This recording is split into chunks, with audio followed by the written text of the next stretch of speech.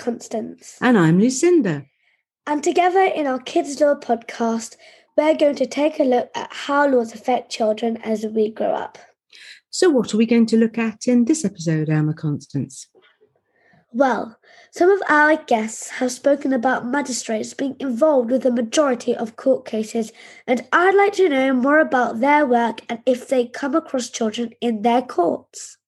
That's a good question, as magistrates make up 85% of the judiciary in England and Wales, and they sit in the criminal, family and youth courts.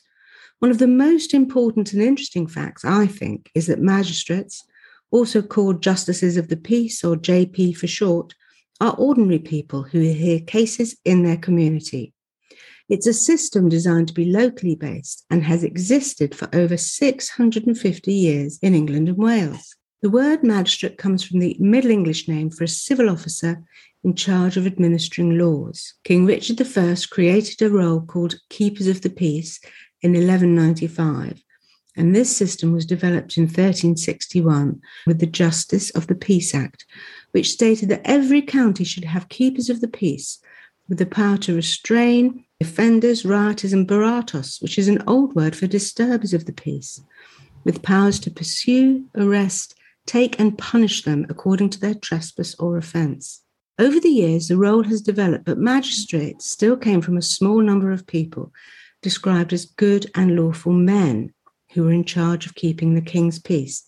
This changed in 1919 when a law, the Sex Disqualification Removal Act, allowed women to take up professional occupations, and the first 7 women were appointed as magistrates.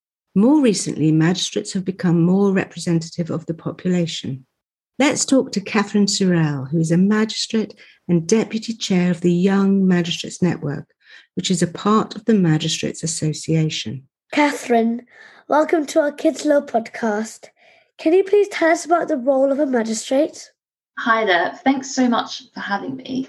So you'll recognise magistrates as similar to judges, and I know you've heard from some amazing judges on this podcast.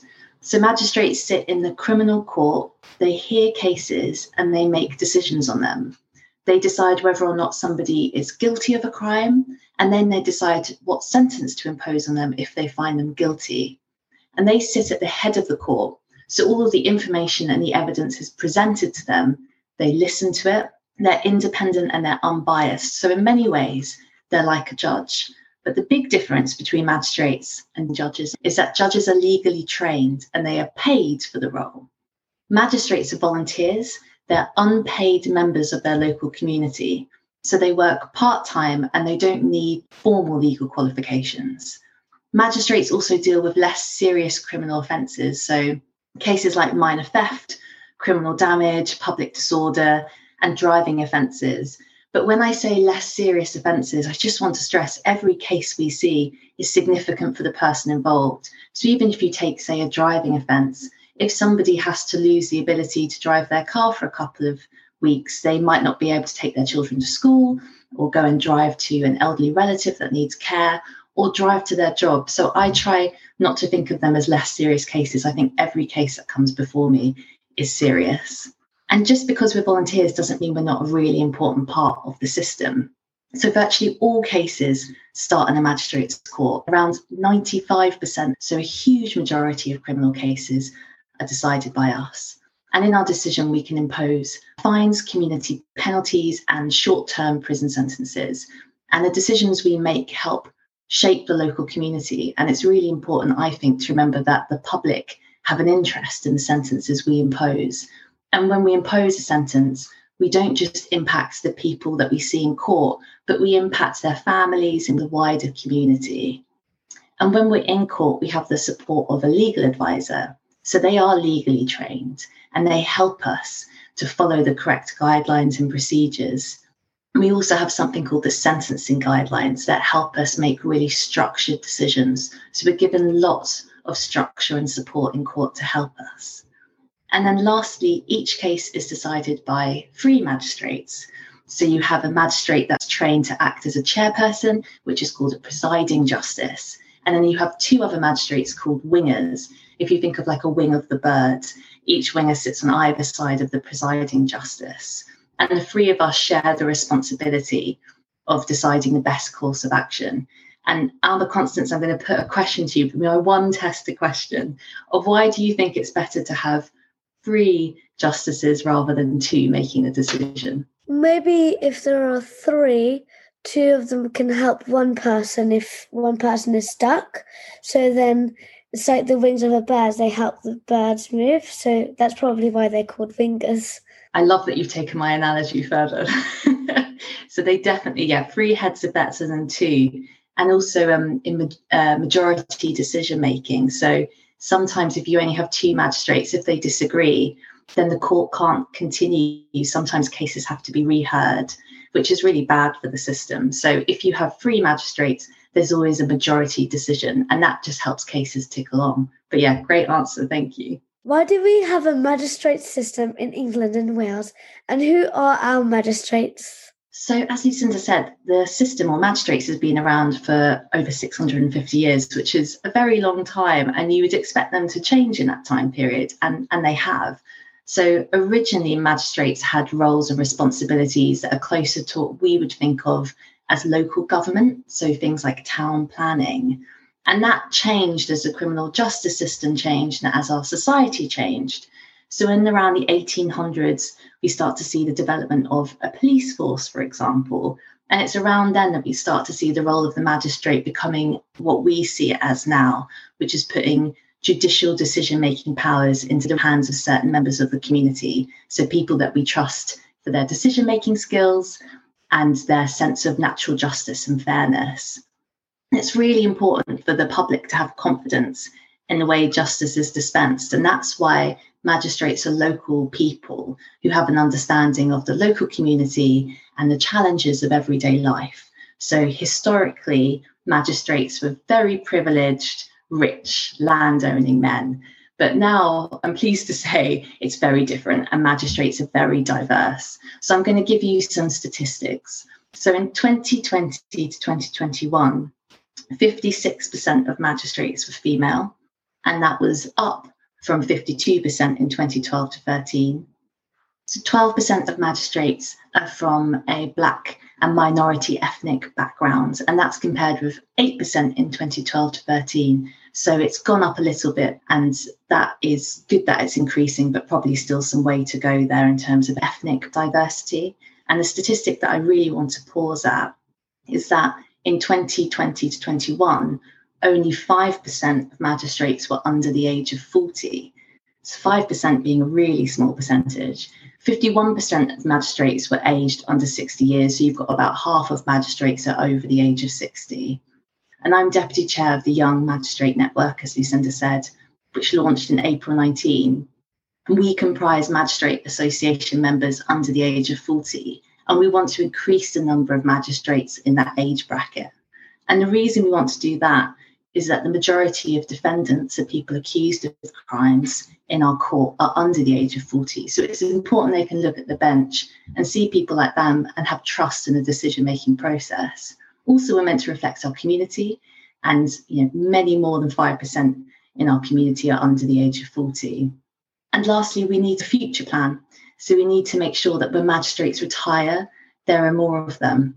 And I should actually also add, younger magistrates are more likely to be in full-time employment. We're more likely to understand issues that affect those in front of us appearing in court. So we're more likely to be in rented accommodation rather than owning houses. We're more likely to be geographically mobile. It just means that we're perhaps sometimes better able to empathise with those before us. But all diversity is really important in the court. So it's important that justice is not only done, but that it's seen to be done. And I'm sure you've heard that phrase before. But what it means is that when it's appropriate, people can watch me doing my job as a magistrate.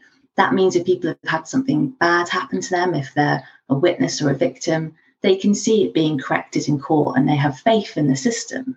So the victims and the wider community can check that I'm doing my job properly, that I'm being fair. And it's important too that when people see me in court, they see I'm from that younger age bracket, and that the bench has people from lots of different backgrounds. So the local community can go to court and see that we reflect and serve them. How can someone become a magistrate? So magistrates come from all walks of life. So you could be a shop assistant, a decorator, a teacher, an ambulance driver, just about any kind of role you can think of. You don't need a degree and you don't need legal experience or specific qualifications to be a magistrate. The Ministry of Justice and the court service will give you all the training you need, as well as all the support. So whatever your background and level of education, if you're aged between 18 and 65, you can be a magistrate. What's really important is that magistrates have common sense. They can communicate with people from different backgrounds, and they have the capacity to make a fair decision. There are a small number of jobs that would prevent you from being a magistrate due to a conflict of interest. So, for example, if you were a police officer. But magistrates are responsible for making fair and reasonable decisions that impact the whole community. So again, they're actively looking for people from different ages, ethnicities and backgrounds. So really keen to reflect and represent the community.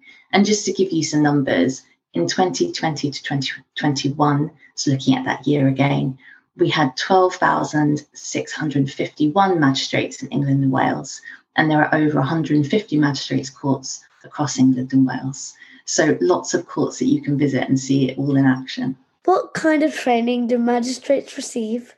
So it's really unique in the legal system that you don't have legal qualifications to be a magistrate. It seems quite unusual to people, but we do receive a lot of training before they start. But we also have regular updates, particularly from organisations like the Magistrate Association. And we have mentors and we have competency reviews. And we need to have personal characteristics. So when we apply, we're tested on these. They are good character, commitment and reliability, social awareness, sound judgment, understanding and communication, and maturity and sound temperament. So those are the core skills. But there are other competencies. So particularly critical thinking, conflict resolution, working at pace, patience is really big, collaboration. And I tend to tell people to think about not just the magistrate in court, which is the sort of public facing role, but also when we step out of court to make our decisions. That's actually where the bulk of our role is. And that's so much about being able to talk to your colleagues, tell them your point of view, listen and understand their point of view, persuade and negotiate with them. Those are really interesting core skills about communicating and influencing.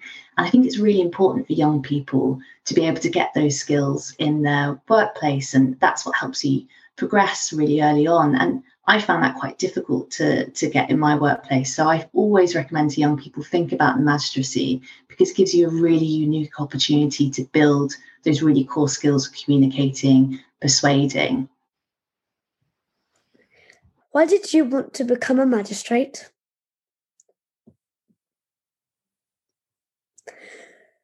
It's a very good question. So I was working as a lawyer in private practice, so in a law firm, and I specialised in civil law, so a different branch to criminal law. But I really missed being in court, and I really missed feeling like I was part of the justice system. And I missed hearing the stories from people's ordinary lives. And I knew that having people from a wide range of backgrounds was a really important thing for confidence in the system. So that was another big motivation for me. I wanted to kind of add to that diversity. So I'm from a very privileged background, but what I do bring to the bench is that younger perspective. And I knew there were very few young magistrates sitting, so I wanted to really add value there. And I've been a magistrate for 4 years, and I sit in the central London courts, which are very busy courts, very interesting courts. And the reason I continue to sit is every day is completely different. And you really see impact on people's lives. There's nothing really like it. And you see all parts of society. You hear lots of different human stories. You come across people, well, I come across people that I never normally would in my everyday life. And it keeps me really grounded as well. It reminds me of what's important. And it's just a real privilege to be part of and endlessly fascinating. Do you have other work, and how do you fit in being a magistrate? So magistrates fit their volunteering around their work or other commitments. So to be a magistrate, you just need to be able to commit 13 days a year for a minimum of 5 years. And your employer, if you're in employment, has a legal obligation to let you have time off to volunteer. So most employers give paid leave for at least some of the magistrate sitting days, But if you miss out on pay, then you are able to claim an allowance at a set rate, and you also get some allowance for travel and other expenses. So what I do is I work in the civil service now, so I work for the government, and I take 2 days a month to sit, and my employer is very supportive and understanding. And in the network, we want to do more work with employers to help encourage their employees to sit, and a greater recognition of the work that their staff do as magistrates. And we recently released a paper with some ideas to help support employers. How do magistrates deal with cases that involve children? And do you hear these cases? So I sit in the adult criminal court, but there are 2 other courts. There's a youth court and a family court. So in the youth court, it's a type of court that deals with young people who commit offences. So people aged between 10 and 17 years old. And the aim of the youth justice system is to prevent offending by children and young people, but also to consider their welfare. And youth courts are not open to members of the public. So my court, the adult criminal court, is, but the youth court isn't open without express permission of the court, so they're closed. Youth courts also sit slightly differently. They're less formal, as you'd expect, and the magistrates are specially trained to sit in those courts. So they're particularly good at dealing with young people and the issues that affect them. And the sentences are less about punishment and more about trying to change behaviour and attitudes. And the parents are also very involved in youth cases. And almost all those cases involving children and young people deal with issues like antisocial behaviour, drug offences, knife crime, theft and burglary. But you could have anything come to the youth court. And family court, again, specially trained magistrates. And as a family court magistrate, you'd have a significant impact on a child's life and a family's future. So example of cases, you could be supporting separated parents with childcare arrangements. So parents, for example, going through a divorce. You could be enforcing child maintenance orders. So that's the amount of money that could be going to maintain the child's needs. You could even be helping to prevent domestic abuse. So these are really emotional situations, but magistrates have support and training to help them handle them effectively. And the cases are split in the family court into private and public. So in private law cases, these are usually brought by parents, and they can include orders that affect a child's life. But a public law case is usually involving the local authority. So it's usually interventions to protect children. And it can include, for example, arrangements for a child to be put up for adoption. And in terms of sort of young people's voices in courts, I would really encourage you to read the Centre for Justice Innovations 2020 paper on young people's voices in the youth court. You can read a lot of different angles, but I think it's a really interesting paper if you want to get started. Do you think the voices of children are heard within the legal system? It's a really good question. So if you think of family law cases, in private law, private family law, which we just spoke about, you could have special representation for children. So somebody speaks on their behalf. And sometimes we see children writing letters to judges and magistrates, which is fantastic. So they get their views across in their own words. And my colleagues are encouraged to respond to them, and I think they always do. In public law, a child will be put in touch with a specially trained social worker or solicitor who gets to know them really well and again ensures their voices are heard. So there is special training for those who are involved in the youth court, and there is the opportunity for the defendant, the young person, to speak. So they are represented by a solicitor, and there are also other agencies. For example, the probation officer will also speak to the young person, get to know them and represent them, or represent their views at least. But generally, I would say it's a really good question, because I do think the legal system can sometimes be short-sighted and it sometimes only sees what's in front of it. So I do think we would benefit from thinking about our young people as our future judges, magistrates, lawyers, jurors, and just general good law-abiding citizens. I think it's really important that young people are engaged and empowered by the system. So I really encourage you and other young people to get acquainted with the justice system and think about it as a core public service like health or education. So to go and learn about it. So less about something to be scared of and more about something to learn about and feel empowered by. You do have to be 14 years old and over to go and watch criminal proceedings, but you can watch YouTube representations and you can see other cases. So I also work with an organisation called Young Citizens, and they work with the Magistrates Association. Young Citizens put on mock trials, and that helps young people learn about the courts, but also pretend to be in the court, and they take up different roles and they go through an example case. And that helps them really understand the court system, but also feel quite empowered by it and feel like they could be involved.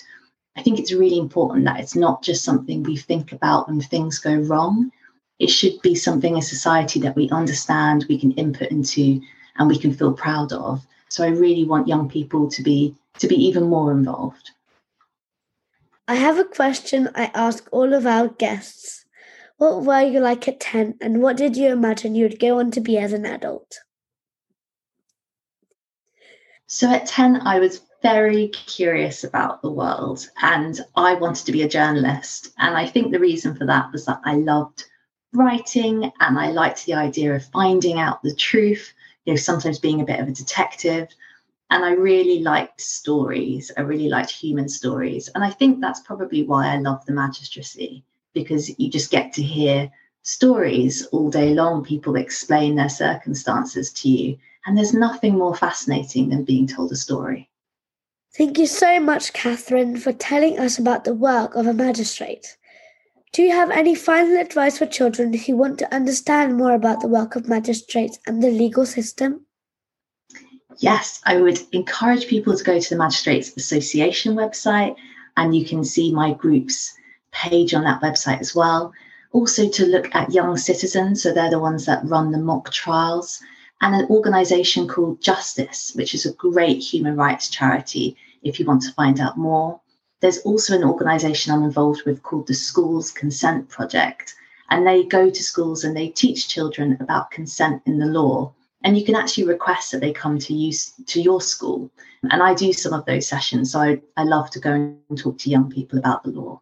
And the final message I would just leave you with, if I may, is just that message of empowerment. So the law isn't something to be scared of as a young person. It's a really powerful tool. It can keep society civil, it protects vulnerable people, it ensures fairness between individuals and people and the state, and it can be used as a tool for really effective, positive change. So my message would be, go get involved. Think about the magistracy when you get close to 18. We'd love to have you. Go to your local court when you can, and ask for lawyers and people working in the system to come to your schools and talk to you, because I'm sure they would love to do so. Thank you so much. Well, Alma, what do you think about what Catherine told us?